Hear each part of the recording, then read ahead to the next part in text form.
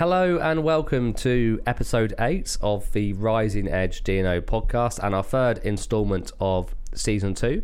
My name is Richard Cutcher, and sat next to me and in your ears for the next 30 minutes or so is Owen Dacey, head of claims for Rising Edge and host of the number one D&O podcast. How about that, Owen? Easy. By default, I imagine.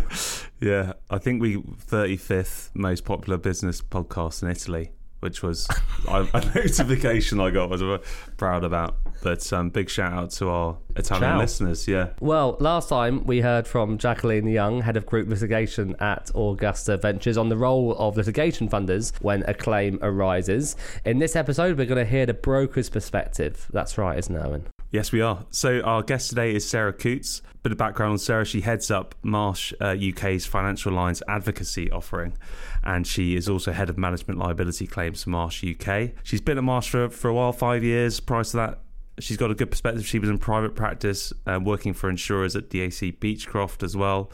Before she moved into law, she was a journalist, just like you, Richard, which I didn't know. So we wanted to speak to Sarah because we wanted to learn more about the perspective of the insured, the D&O when there's a claim. If we can learn more about that perspective and understand it better, I think it improves our capability to kind of service that client. Yeah, great idea again. And yeah, Sarah's great in this episode, running through the broker side, the challenges, and some key takeaways too for clients and every part of the ecosystem of a D&O claim. So she begins by highlighting the early dynamic and concerns of the insured company or person when a claim has been made or an investigation has begun.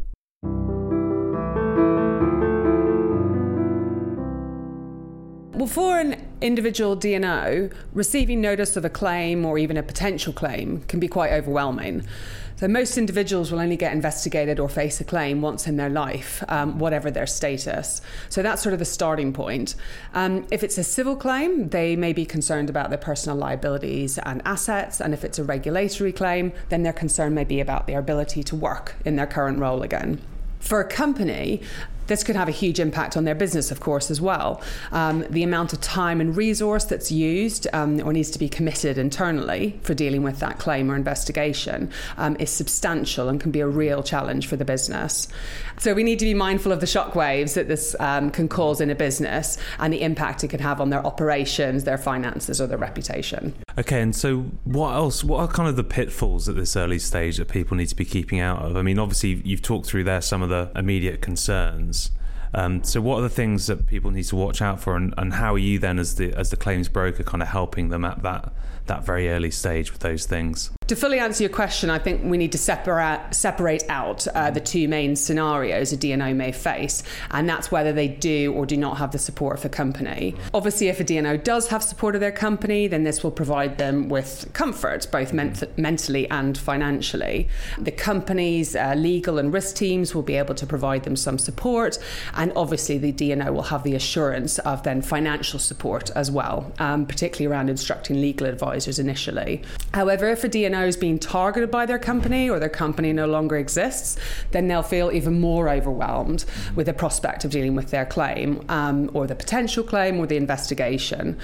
And again, as I said, this is probably going to be the first time that this has happened to the individual. So they're going to be thinking about how to respond to legal demands or their requests for interview or substantial document requests. And this is really, really difficult when they have no immediate support or backing. So I think the point is, for any of those parties, though, whether it is an individual or company, one of the things we have to remember is that they won't necessarily be thinking about insurance immediately. They'll be thinking about, how do I deal with this claim? How do I respond to the investigation? Yeah. And that feeds into pitfalls then, because the insurance is not at the forefront of their mind. And if it's not, then they might not be taking all the immediate steps they need to secure an indemnity further down the line. So that's really the start of it. And it's understandable that they're not focusing on insurance in the midst of this crisis, but it does mean they're at risk of missing certain steps, technical steps, procedural steps. And two of the obvious ones there are sort of timeliness of notification and then a requirement for consent. And as I've already mentioned, around, of course, instructing legal advisors at the start of the process. Has it ever happened where people you speak to them, they didn't even know they had insurance, or they weren't even aware of the existence of insurance? I think for individuals it can happen, yes, particularly if they aren't engaged with the company anymore. Yeah. And again, it might not be something that comes into their mind because they are just completely engulfed in dealing with the matter. And maybe if they're in a new company, that company is providing them some support in dealing with that.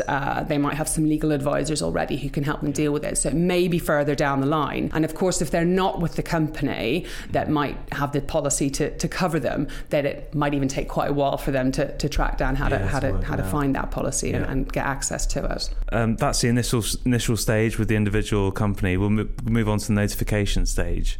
What sort of information are you gathering? Obviously, your experience of doing this, you know what the insurers need. What sort of stuff are you gathering, and what challenges do you have at this stage when you're gathering that information before you engage with the insurer? Yeah, so notification's obviously a fine balance between timing and content. With timing, we need to get the notification in a timely fashion, in a reasonable amount of time. Obviously, if it's around expiry, then that becomes even more important, and time really is of the essence. And then there's that balance, as I said, with actually what information is available to be provided to insurers. And regarding that level of information, we need to educate the insured around what's really required to get the insurer on board, because we want the insurer to be in a position to respond quickly to decisions that need to be made. But at the same time, as I said, the converse of that is what is available for the insurer. And the reality is there will not be everything. Mm-hmm. Everything will not be available at the get-go, and there has to be some understanding about that as well. Yeah. So there's sort of, good efforts on both sides. One, to provide that information, but two, to be realistic about what's available and to actually be commercial and support the insured in making those quick decisions. Mm-hmm. And around that, I think insurers need to have that understanding that they live and breathe and are embedded in this minefield of claims activity and investigations. As I've said, insureds aren't. It's just not something they deal with on a daily basis. So again, even the most sophisticated company, the most sophisticated D&O or individual or board, this isn't something that they deal with on a daily basis. So that kind of feeds in as well as to what information can they provide, and in what sort of timely fashion, balanced with the response they need from insurers, also in a timely fashion. Yeah. And I think the other point as well, which you'll be well aware of, is of course restrictions around information sometimes as well. There'll be confidentiality issues, privilege issues that they'll be worried about potentially, and of course regulatory. Sometimes they're not able to provide information because of those sort of restrictions. Lots of challenges, And sorry, you had me really interested. Just one point you made there about when it's at the end of a policy period, and one thing I was interested in, or I'm interested in, is during this crazy market that's been going on at the moment with lots of people pulling out and then switching of retroactive dates going on, I could just see a lot of issues coming up when you've got that kind of the changeover of the insurer. Have you seen much of that in terms of arguments between insurers when it's kind of in between the two? Or absolutely. Yeah. Oh, you have. My bread and butter. Yes, absolutely. I mean, notification around time of expiry is always a tricky one. The new insurers, if there's any sort of issues, any new insurers coming on board want it notified to prior policies. Whether if there's sort of any possibility of it being accepted as a CIRC, they want it on there. And if not, they're going to stick on a specific matters exclusion or something like that. Yeah. So it gets really tricky. Claims, a bit easier, dare I say, but the CIRCs are really where the problem is. And it's that subjective test, of course, as well, is what did the insured think at the time? What is their view? Is the claim likely to arise? Or do we think it may arise out of what's happening right now? So it is tricky. We all know there's lots of case law about it. As I said, it's about the view of the insured as well at the time. And we have a current matter now. It's the same insurer on sort of the year 1, year 2, but the CIRC was notified just after inception, and this insurer has reasons to want to put it back to year 1, or in fact reject it and think it should be in year 1. And it's really tricky because the insured is actually a really risk-averse insured, and they notify everything. And in this occasion they didn't, because their honest belief was it was not a CIRC, a notifiable CIRC, but they're up against it with their insurer. And actually that, the knock-on effect of that is the problem, even more of a problem, because they want to actually settle this matter. They want to, and there's an opportunity to do it, but they can't without the backing of their insurer. So it's sort of stymieing that whole settlement process, which isn't for anyone's benefit at the end of the day. But yeah, it's an ongoing issue. So yeah, notification will keep us in business. We'll see more of that. Yeah, okay. Not good at all, but kind of interesting to kind of raise people's awareness around it as being a really important issue. So that's a notification. We're now on to we've kind of touched on it a little bit with being realistic about what you can expect to get, but I think it's an interesting one again, just to kind of raise people's awareness about what are the most common requests for information or questions that come back from the insurer after they get the notice. Well, the insured, if they put in a notification, they want to know as quickly as possible that it's received, accepted, and insurers are on board with them. As we've already mentioned, decisions have to be made. The absolute key one, most often, of course, is getting legal advisors on board. And more often than not, the insured will need the insurer's backing to do that. So that is really the first stage and something that's really critical. And again, if it's a side A D&O, they will definitely need insurers backing to instruct a lawyer. And that's not even for the financials, but it's also they might need that guidance. They won't have access or maybe the exposure to who would help them in these type of scenarios. So they really do need to tap in to their, either brokers support, but actually, the insurer is the one who can help them there as well. So that timely response from the insurer, and that's really what the insured wants to know. Hopefully they will have provided enough information. We will obviously support them with that. And if we do it in the right way, it won't be a data dump, but it won't be sort of, one sentence either. It'll be something in the middle. It'll be presented in the right way. And that's what's so critical as well, to sort of minimize any pushback and hopefully get the insurer comfortable as much as they can be at the early stages to just get on board and support their insured. I love it when it's presented in that way, because it can just be, I always think it can be so simple, it can just be a yes. But then there are lots of other examples I could probably talk to where it is just a sentence. I mean, I'm not talking about Marsh now, right? Of course not. But a sentence, you're like, gosh, what's been going on here? Like, it's quite hard to work out. So you're then in that kind of period of back and forth trying to work it out. Again, we've sort of touched on it a little bit with the notification, but what are the most common coverage issues that you're seeing come up on D&O claims that you deal with? And we'll deal with that first, and then we'll talk a bit more about sort of defence issues after that. Yeah, so coverage issues. Well, I suppose the starting point actually is if a D&O is sued or investigated, they assume their D&O policy is going to respond. It's going to pick up any of those liabilities, including that support, that sort of defence or advice support at the very beginning. So any messaging that varies from that starting position needs to be sensitive and needs to be well thought out. The product is there to support D&Os. It's, they are exposed more and more greatly individually now to significant risks and significant financial risk as well. So we don't expect coverage issues to arise. So when they do, as I said, they need to be communicated properly. Of course they do arise. Wishful thinking that they don't, but they do arise. And the key ones are around notification, which we've discussed, timeliness around notification, sometimes content as well, as you've mentioned, and also lack of consent. Insureds, and as I've mentioned before, won't necessarily be thinking insurance the minute this thing hits them, the letter comes across the desk. So they might have taken steps to get themselves in a better position, take on some advisors, to get some legal advice, things like that. And insurers will have an issue with that, often have an issue. What we find, and which is a bugbear, I have to say, what we find is that it's really around the legal advisors, defence counsel. Insurers do pick up on that a lot if they haven't been on board with that instruction. And I find it's less to do with who's been instructed and more to do with what their rates are. Right, yeah. Quite frankly, insurers are fixated with hourly rates. And it's quite unnecessary. It's quite unnecessary. There's a few elements there. I mean, a lot of London market insurers have panel firms. Yeah. We all know they do, and that's great. But the panel firm rates are deals, they're reduced because they're on a panel, and everyone recognises that. And hence, when a insured, which they are allowed to do, instructs someone off panel, those rates will not be the same.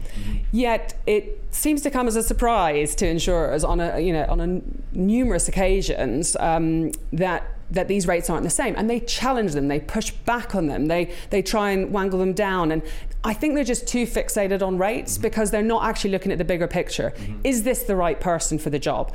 What's the specialism? What's the quantum? What's the complexity? And also the jurisdiction. As we know, certain jurisdictions, the rates are, they're going to be high.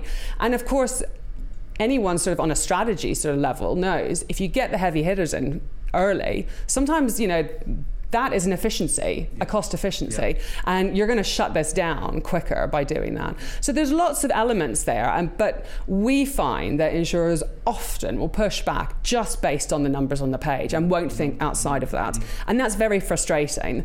Again, it can delay the process, it can cause undue stress, particularly for a side A. Again, they do not have the financial backing of the company; they are on their own. And we had a case recently with a guy. He'd left the company, he was being investigated by a regulator, he was in a very senior position, so this was a serious investigation, and we had an insurer pushing back on an unbelievably reasonable rate that he had been quoted by his chosen legal advisors. They also threw in a really silly exclusion as well that they were trying to rely on, and unfortunately that took sort of 4 weeks of advocacy to really get around that, and ultimately both points were dropped. But that D&O was 4 weeks there, with the additional stress of not having that cover confirmed. So it's just, as I said, that's one bugbear, as I'm sure has become clear. But it has a ripple effect as well, and it's not always sensible. So that's definitely one thing we have to deal with. And obviously there are others. It's not just those two. We also have exclusions, as I've mentioned, aggregation, allocation, things like that. So there are other sort of elements that come up, but that sort of lack of consent point is definitely one that we have to. It's interesting that you've talked about that one, because I feel like, and you've kind of hit on it as well. It really doesn't. It's really not. Of course, the right legal, the right legal team is absolutely one of the most critical things you can do. And arguing about £100 an hour, whether it's £500 or £600 an hour, it really doesn't have any impact other than just like the things you said, all the other kind of knock-on impacts, all the stress, all the delay. And what everyone should really be doing is trying to get as quickly as they can to the position where it's coverage confirmed, and we're all thinking about the claim now. So it's interesting. Well, I think on that as well, the other point to make is, of course, that this is a contractual relationship, but actually it's a partnership. When something hits like that, there's a partnership, there's a relationship that needs to be built, because as we well know, these investigations and claims can go on for years. So it develops into a relationship, and the insured and insurer should have a good relationship, and for it to start out in a negative way, again, isn't helpful. And that's another element that feeds in the long term, might not actually help anyone overall. So getting a level of trust, understanding, and partnership early on in the process is really helpful as well for both insured and insurer. And I think there's a long-term gain there as well. Talking about those things like trust and partnership, how do you go about, as an advocate, getting the parties together? And has that been harder in COVID? Because it's great if you can actually, I've found, going in front of an insured with one of you guys, or it might be another broker, and seeing them face to face is very different to kind of being behind emails, isn't it? And it's so much easier to build that trust and that partnership. Yeah, 100%. And actually, even going back to the notification stage, we're all sort of really reliant on getting things on an email and getting everything recorded, and we know what we've done and they've said and everything like that. But actually, you're absolutely right. At certain times of the claim, and even, as I said, the very get-go with notification, getting on the phone, or if, hopefully now going forward, in a room and having a conversation is massively helpful. It can, prevent 500 emails being sent and extra weeks, actually 1 hour around the table, and certainly with insurers speaking directly to the insured and vice versa, it's massive. You can make leaps there. So I absolutely agree. That happens early on, and then at that stage, but of course at key strategic points in the claim, massively beneficial rather than trying to ping around emails. And certainly if there is a sticky sort of coverage point, again, getting around the table and having a discussion face to face gives everyone a lot more comfort and understanding of the situation. And as I've mentioned before, insurers are in a different position. That they hold all the cards, they've got the experience, the know-how, the knowledge, and of course the money. The insurer doesn't. This is new to them, often very new, quite shocking and overwhelming. But actually getting across the table from each other and for the insurer to understand where the insured's coming from, what they were thinking, what they thought, what they need to do, how they need to resolve this. It's a great conversation to have and can really help throughout the whole process. And that's kind of, we were going to come on to it, we sort of touched on it again, but what are the common sticking points on that strategy side of things we're just talking about? Where does it go wrong there, do you think? Or where can you have difficulties there, I guess, with the insurers? Well, I mean, at the very end, of course, any sort of settlements and things like that, you need insurers on board around that. And all of us are aware that settlements aren't just about, merits of a claim or anything. There's commercial elements in there as well, reputational elements. There's a lot of factors in play. So again, that having a good relationship with your insurer and having them on board and them having a good understanding of the insured and their pressures or their sort of push points and things and what they need to achieve, that really helps at that stage, because settlement can be very tricky, the discussions can be tricky, as you know, but having everyone on board and at least on the same page is really, really helpful. Yeah. I think prior to that, it just goes back to the coverage issues. And another one that I didn't mention was around capacity, which is quite a common D&O one, or can be. And arguably we would say, do you need a professional services exclusion in a D&O policy? Probably not, because actually the policies were maybe you don't need it. But certainly around professional services firms, it's a nightmare to have in it. An absolute nightmare, particularly if it's written very broadly. Well, for solicitors, for example, yeah. I mean, we've got a current claim going on with a very senior partner who dealt with recruitment and employing people, and he's been investigated by a regulator, and the insurer's raising a capacity point. You think, well, of course he's a lawyer. He's never not going to be a lawyer, but he wasn't providing any professional services. He was helping to run the company, but it's still a point and it's still an issue. And again, he's got, this guy has, the regulator breathing down his neck. He's got a very, very, serious regulatory investigation that he's dealing with. But at the same time, he's having to go through a mediation process with his insurers over a point which I don't think it's a very good one at all. Yeah. So maybe getting around a table when that would be helpful as well. Of course, I've seen it go. I've seen it go wrong multiple times with going back a step, just the settlement discussions, and I've seen it. The insurer thinking, well, this is all commercial. This is there isn't really any legal liability there.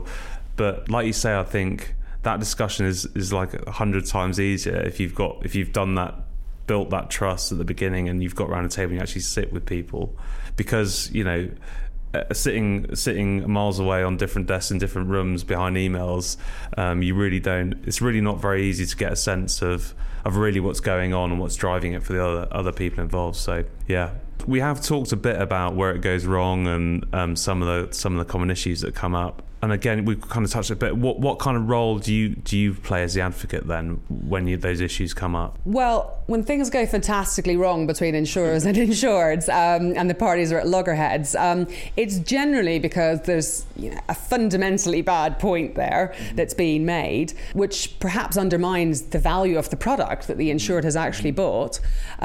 Or it could be something that tarnishes the insured's reputation, that is personally damaging to them. So in either of those scenarios, it can get very heated, it can get very stressful for the insured in particular. Well, that ties back to what you were saying earlier about being sensitive to that issue, and then whatever language you're using, pausing for thought, because actually on the person on the other end of that communication is a very extremely serious thing, and they're being accused of extremely serious things. So that's another great takeaway on that one for everyone involved. So we are in a highly sanitized corporate environment, being insurance, and this is probably about as out there as I'm going to go.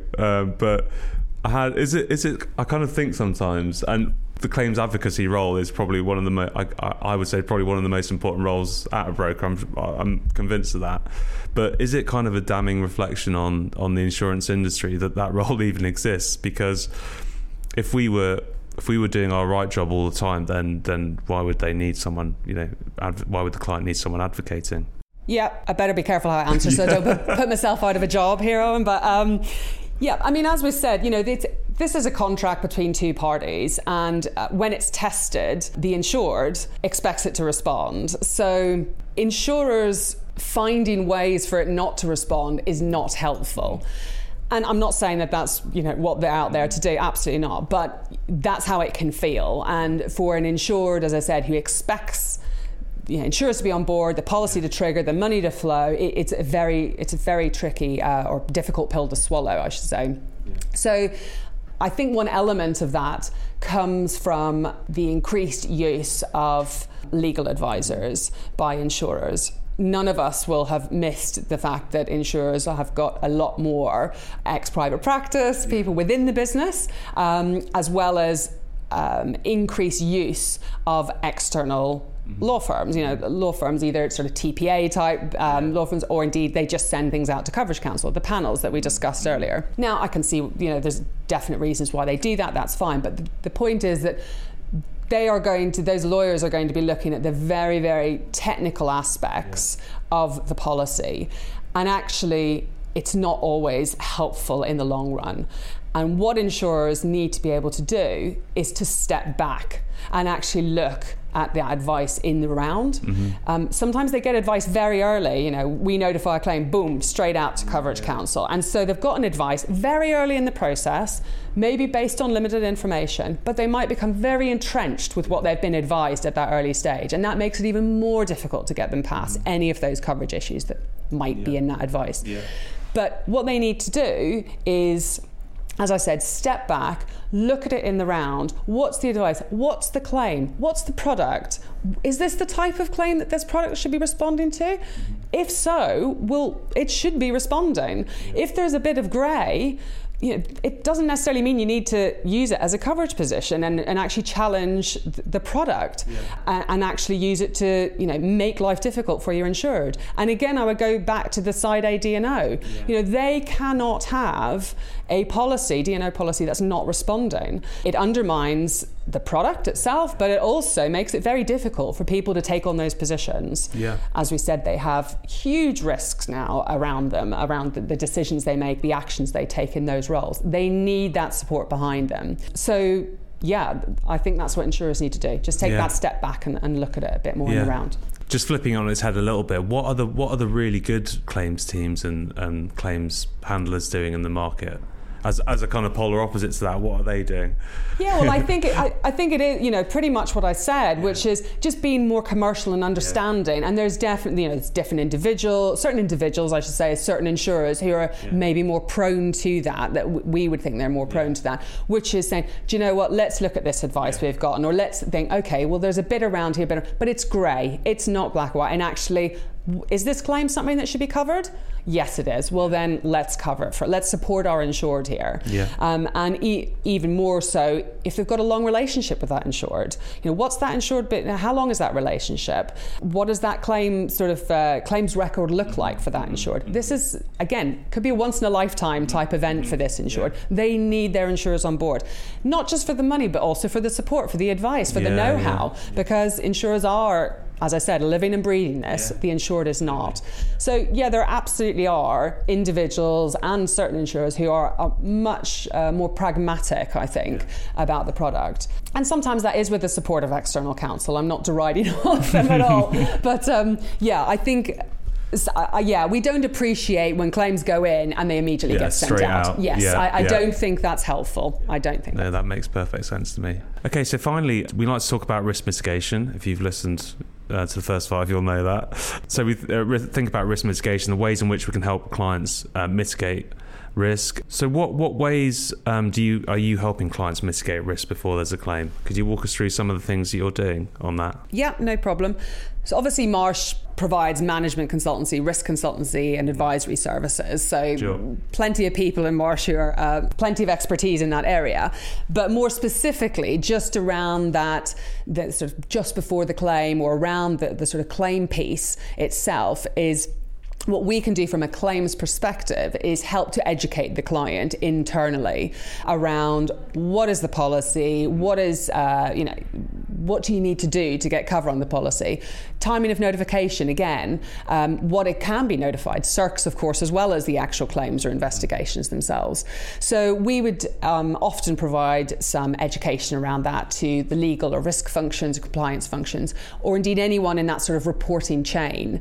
And that's the other element, is that internal reporting, because a lot of our clients, of course, are very large companies. They'll be in multiple jurisdictions. So while they might have a centralized sort of risk or legal function, they're only as good as their reporting lines into them. And so what we can do is help around sort of protocols and things like that to assist in that reporting line into that central function, so that then that comes on through to us and gets notified, and that decisions are made, hopefully, with insurers on board and not before. I've seen that too with subsidiaries in different countries, and then the risk manager or whoever you're speaking to they're kind of upset about it as well, because they're trying to like control what's going on, and they might find out about it after the event. So absolutely, that's great you're doing that. Brilliant. Thank you so much for all that. I just had one more question for you, if that's all right. And it's you were sort of private practice before, law firm, doing defence work and coverage work and all that great stuff, and you've switched over to the claims advocacy side.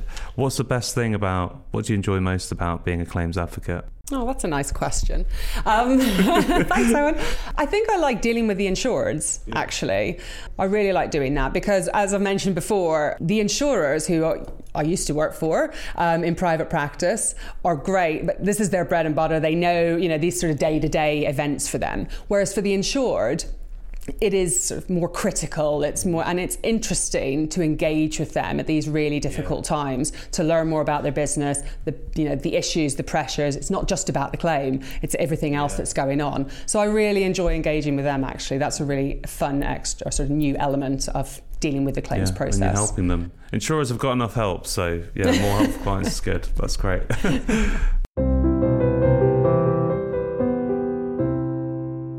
So that was really good from Sarah. Certainly another guest you can hear is passionate about their job and the world of D&O. Owen, I'm sure you learned plenty there as well, hearing some pretty frank views from the broker advocacy side of things. Yeah, it's brilliant. Great to hear that perspective. So the takeaways there, I think probably the way the conversation went, probably more for the insurers out there and the people handling the claims more than anyone else. But I think if you're going to be successful in whatever you do in life, one of the important skills is empathy, or at least to try and understand the kind of feelings of another person. And I'm not saying we can fully share those feelings if you haven't had the same experiences, but the kind of first part embarking on that process, I think that goal is to ask the questions and listen to the perspective of others. And I think we had some amazing insights there from Sarah into that perspective of the insured about how it feels. So I thought it was brilliant. So some of the main takeaways, really, the first one was, for most people, and it was just a reminder for me, it only might happen once in someone's life, this event. So when it happens, it's a monumental moment in that person's life, or in the life of a business. And so as a starting point, that kind of wraps around everything when we're thinking about how you handle the situation. Second point was about timing of notification, and perhaps this being an area of potential disputes. I've seen it happen. I can say with absolute certainty the only person who definitely does not benefit or suffers from that situation is the insured. So we need to recognise that and make sure we're finding a quick solution which ensures the insured is protected in those situations. We had some more insights around lack of consent, hourly rates, us being fixated on rates, probably a fair criticism, I think, of some people, the impact these points can have. But the thing really, many of those bones of sort of contention, on reflecting on it, it's really within our control to deal with those issues quite easily in a way that doesn't delay the process and doesn't cause that unnecessary stress. So in a way, I'm sort of encouraged, because as long as you're thinking about that perspective of the other person, then you should be able to handle these issues appropriately. And finally, Sarah takes it back to basics, which I think is helpful too when thinking about this. If you're an insured, you have a claim, you have a contract, you expect the policy to respond. Now, it might not, for whatever reason, it might be a good reason, fine. And Sarah was definitely not suggesting for 1 second that all insurers are out there trying to get out paying a claim. And that's most definitely not my experience either. In fact, quite the opposite. But when these issues arise, such as consent, the hourly rates and notification issues, when the insurer is raising these issues, it can feel that way if you are the insured. And I think it's really important to have that perspective and consider how it feels. So if you're alive to that, and maybe you can pause for thought, find ways to deal with the issues in a way so that it's clear that's really not what you're trying to do, and then you can embark on that process of, like Sarah described, building the trust and partnership, which is so important when handling the claims. Yeah, really good rundown, Owen, and good to hear you obviously really thought about it from that insurer perspective, and obviously you've taken quite a lot away from it yourself. Yeah, absolutely. And how you're going to operate. Yeah. But that's all we got time for episode 8, and that means we are over halfway through our Inside Track mini-series. Owen, next week it's you that is up as the subject matter, as we'll be hearing the poor claims handler side of things. You're looking forward to sharing sharing that experience? I am, yeah, not looking... I mean, I don't expect any sympathy whatsoever, but we'll do our best to kind of give that inside track again as to really what's going on, to help the people who aren't working on within the insurer, to help them understand the things, the pinch points, the tips, the pitfalls. So yeah, and that is exactly the point of the whole inside track that we've put together. So really good to hear the claims handler perspective next time. Until then, stay well. Thanks, Richard. See you next time. Take care, listeners, and speak to you soon.